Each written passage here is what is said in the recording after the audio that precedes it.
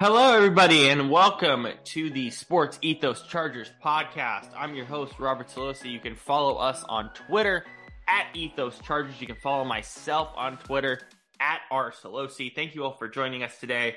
Huge Monday in the NFL, the opening day of the league year. Creates a lot of free agency moves and just an overall frenzy, of course, as we like to call it, free agency frenzy. And unexpectedly, the Chargers were part of that as well. With Austin Ekeler. We'll talk about all things Austin Ekeler. We're talking about how the Chargers changed the way we view the running back landscape in terms of salary over the last 5 to 10 years. And then we will talk about their new rule proposal, which is quite an interesting one, actually. I don't think it was fully approved, but I still wanted to discuss it at length. And then if we have some extra time, we will talk about the other free agency moves across the National Football League. Thank you all once again for joining us today. And starting with Austin Ekeler, that contract impasse. It was reported by Adam Schefter from his agent. He's looking for a trade. I'm not sure what he can get or what the Chargers can get from a trade where he might be able to go. At least they're going to talk to teams and see what happens. But from the Chargers' perspective, at first glance, most touchdowns for them this year. Really, from a touchdown perspective, from a touchdown ratio perspective, it absolutely was a great year for Ekeler. But if you really look at it game by game, and we'll look at week 12 against Arizona, week 13 against the Las Vegas Raiders as two kind of apt examples of, let's be honest here, Austin Ekeler wasn't actually being used a lot in sets during games. He wasn't their powerhouse running back. They were trying to focus on more of a passing game. And those two games against Arizona and the Raiders kind of showcase that. So let's first look at that week 12 game against the Arizona Cardinals. Week 12, Austin Ekeler, 5 of 20 on a 4 average. Justin Herbert, 4 for 38 on a 9.5 average. That was the running back split there. And yes, I'm including Justin Herbert because he actually had the most yards that game. Week 13, the week after. Again, this is smack dab in the middle of the season. Really important for the Chargers to get wins at that point of the year. Austin Ekeler had 10 carries for 35, 3.5 average. Joshua Kelly, the guy that we're actually going to talk about a lot as part of the reason why this move was made for the Chargers, 7 carries for 30 yards at 4.3. Look, they just didn't use them very much. I think they should have used them a lot more, absolutely. They decided against it. And part of that reason is the guy who had 7 carries in this game against the Raiders, Joshua Kelly. Joshua Kelly is a really good running back, didn't get enough pub last year. And, I'm very excited to see what he can do as the starter. But it's very similar. It's a very similar situation to Melvin Gordon. I think the guy who started this entire process for the Chargers and changed how we view the running back market. Melvin Gordon was looking for upwards of 15 to 20 million, if not a bit more, same as Ekeler's looking for. The Chargers only offered him 10 million a year. He was like, I'm not going to do that. I'm going to sit out, that large portion of time or I'm planning to sit out that large portion of time. And they called their bluff and said, all right, you can go into free agency. He signed a deal with the Denver Broncos, a pretty short deal with the Denver Broncos. And ultimately the deal didn't work out for him. He got dethroned by a lot of really good young running backs. He was down the depth chart tremendously over the course of those 3 years. And then by the end, I mean, he was just, he just kept fumbling the ball over and over again. He wasn't as effective as a runner anymore. And the Chargers kind of called that regression. I think once that happened, it sort of changed how we view running backs, and the entire league sort of followed suit. Look at guys like Khalil Herbert, right? David Montgomery's a free agent. Why? Because Khalil Herbert is there, and he's an effective running back. Look at Tony Pollard, who had a $10.5 million franchise tag put on him. Why was that? Well, because he's now becoming an even better running back than Ezekiel Elliott. And then think about the running backs we have in this draft. Bijan Robinson, Jahmyr Gibbs, who are both options for the Chargers in the first round in this draft. There's definitely a lot of options the Chargers can go if they want to get another running back. And it's because there's depth everywhere. There's depth everywhere to get running backs. There's options everywhere. And if you look at, the top 10 free agents here, I'm looking at NBC Sports Boston and what they wrote for top 10 free agents. Damian Harris at 8. Damian Harris, of course, Ramondre Stevenson comes in the building.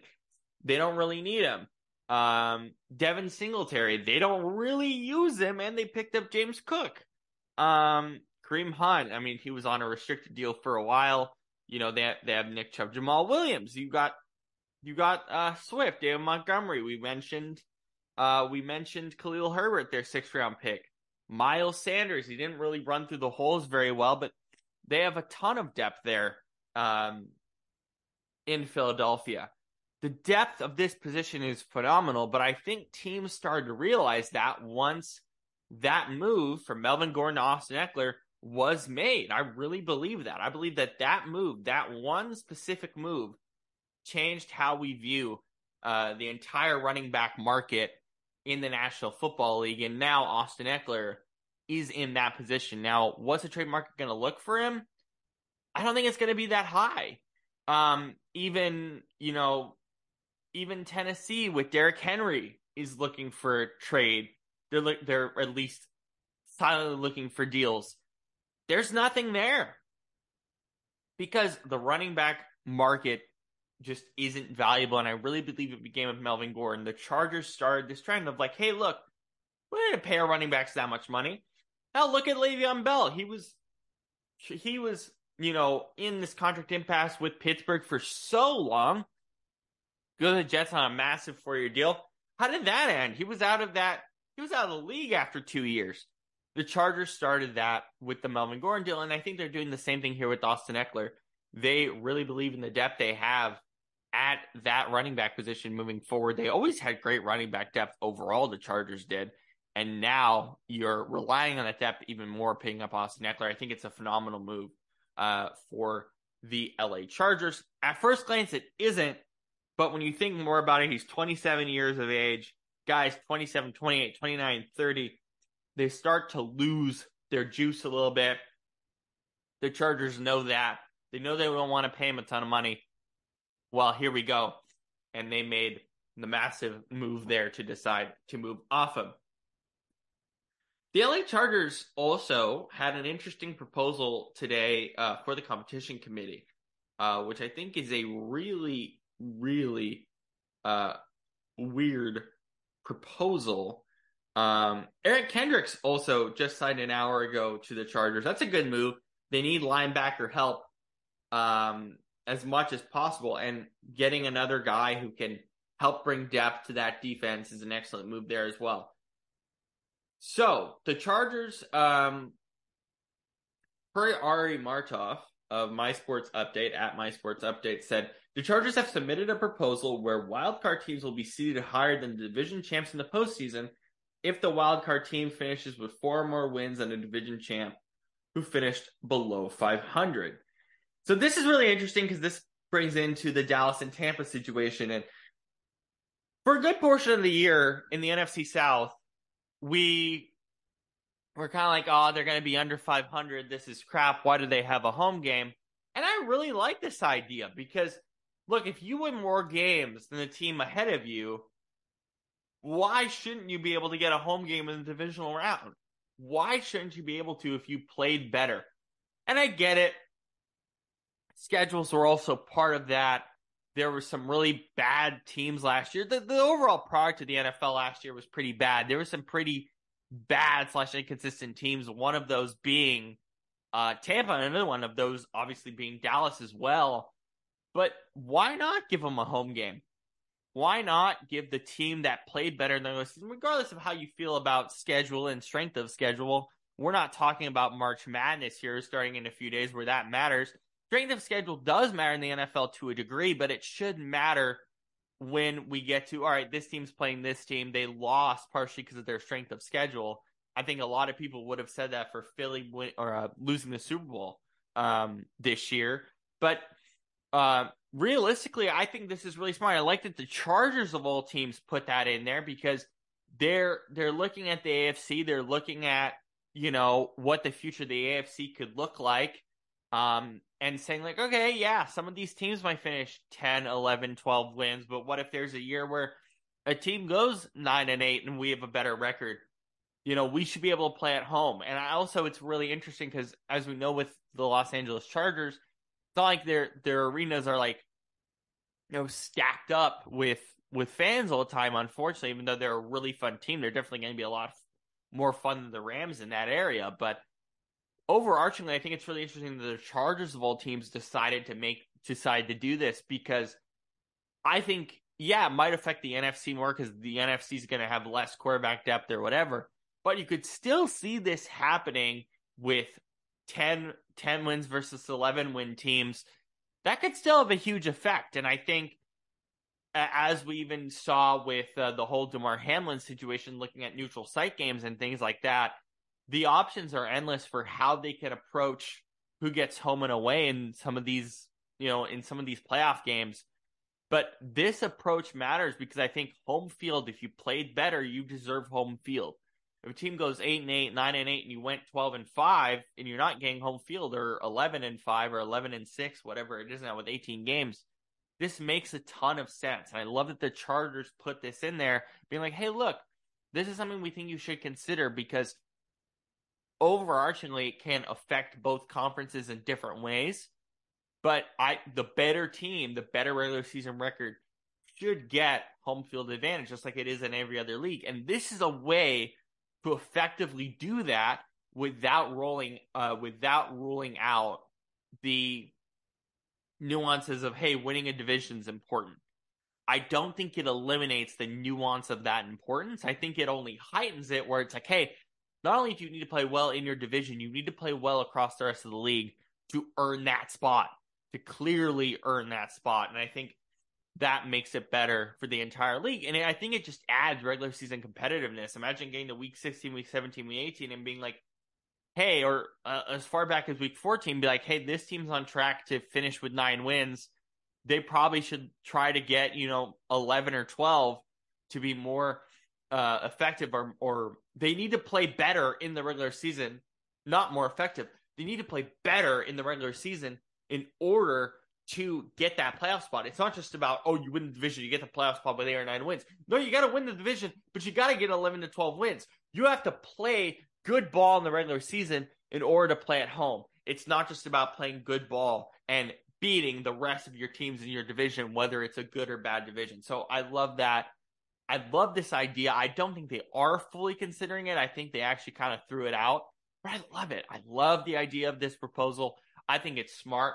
I don't think it's this is one of those few rules where they can't really trial, like a new roughing the passer rule, a new catch rule, whatever. They can't trial this in the preseason, but I genuinely love this idea because the better teams should play at home, regardless if they win the division or not. The teams that win the division got to actually win the division, have to actually work to dominate the rest of their peers in their division, the rest of their rivals in their division, in order to be effectively worthy of getting a playoff spot. So I love that as well. All right, let's go through a couple of the general free agency moves. Kansas City in the Chargers division picked up Jawan Taylor. I believe it was 4 years, 80-some million. I'll pull it up. But I love this move for the Chiefs, and Chargers defensive line has continuously got their work cut out for them. With Kansas City just getting better. It's a better move than Orlando Brown. Yeah, 4 years, 80 million. It's a better move than Orlando Brown. It just is. It's a way better move than keeping Orlando Brown for Kansas City. And now you look at it, if you're the Chargers, like, oh boy, we need Joey Bosa. We need Khalil Mack to just be that much better. It's a huge move for a team that is still very much understanding, like, hey, offensive line is what's going to get us to the Super Bowl, not just Patrick Mahomes. It's going to be a tough challenge for the Chargers defensively to deal with an offensive line that not only got better, but got younger. So a big move for Kansas City as well. Sticking with that division as well, but also in the same state of California. Well, actually, former state of California, now a bit up the road in Nevada. The Las Vegas Raiders Got rid of Derek Carr, but picked up Jimmy Garoppolo, mostly as a stopgap guy. He has a buyout after the first year, but I wonder what this Raiders organization was kind of thinking. You get rid of Derek Carr, you decide against Aaron Rodgers, you pick up Garoppolo. Maybe it's just because they want to do something in the draft. They have the 7th pick in the upcoming draft. Will they use that on a quarterback? Will they use that on Richardson? Will they use it on Levis? Is this another sort of Niners situation with Jimmy Garoppolo going to the Raiders? It feels very similar, and I don't think he actually wants to be in that situation, but I don't know what other choice he had. And Vegas, I think, is a really good spot with Josh McDaniels. They run similar systems, and he's going to get used to that system really quickly. The ultimate question is, how long are they going to keep Garoppolo? Is he going to run out those 3 years of the contract? I don't think so. If you're going to give a guy an out after the first year, you got to expect that they're going to draft a quarterback. What does that mean for the Chargers? I think it means that the division gets somewhat easier. Denver also made some big offensive line moves as well. I don't know what to make of Denver. Russell Wilson is Russell Wilson, and he was awful last year. Nothing really changes there. But really the competition for the Chargers is the Chiefs. And the Chiefs come in and make a big splash in free agency, an underrated splash in Taylor. And the rest of the division just kind of, I don't know, makes moves to improve themselves slightly. But are we confident about any of those quarterbacks? I don't think we are. I don't think we are at all. And so moving forward, you're looking at the Chargers in a really good spot, minus the Chiefs, where the Chiefs and the Chargers are going to both be competing for that division. And regardless of what I mentioned earlier with the rule change, these two teams are going to be battling for wild card spots, for even home playoff games. Heck, I mean, it's these two teams, and that one move by the Chiefs shows like, hey, we're really committed to this offensive line. That's what's going to get us back there. And also we're committed to getting younger. And a lot of that's Patrick Mahomes restructuring his deal, and so many of you guys restructuring their deal. And on top of that, for the Chargers too, Herbert's coming up. His deal's coming up. That's a huge reason why I think Austin Ekeler also left. You don't want to pay $20 million to a running back when you got to pay an average of $45 million to a quarterback in Justin Herbert in a matter of the next year or so. So it's certainly really interesting. The Chargers are going to have to find a way to keep pace. And of course, they have a dominant defensive line, so they're going to have an opportunity to have epic battles in the trenches with the Kansas City Chiefs. Those are going to continue to be epic battles now between those two teams moving forward. And even without Austin Ekeler, that those two teams are just going to keep battling for that division moving forward. So I think really exciting moves within the division. Denver made some really good offensive lineman moves. They lost a few pieces here and there. I like what Sean Payton is doing. He wants to protect Russell Wilson, but the problem with Russell Wilson isn't protection. The problem with Russell Wilson was he just didn't know what he was doing. He had so much of that team like strangleholded, had his own office. It was absolutely ridiculous. I don't know if Sean Payton's going to get him straight. None of these moves matter for Denver. Whatever they do in free agency in the draft, it is what it is. It's fine.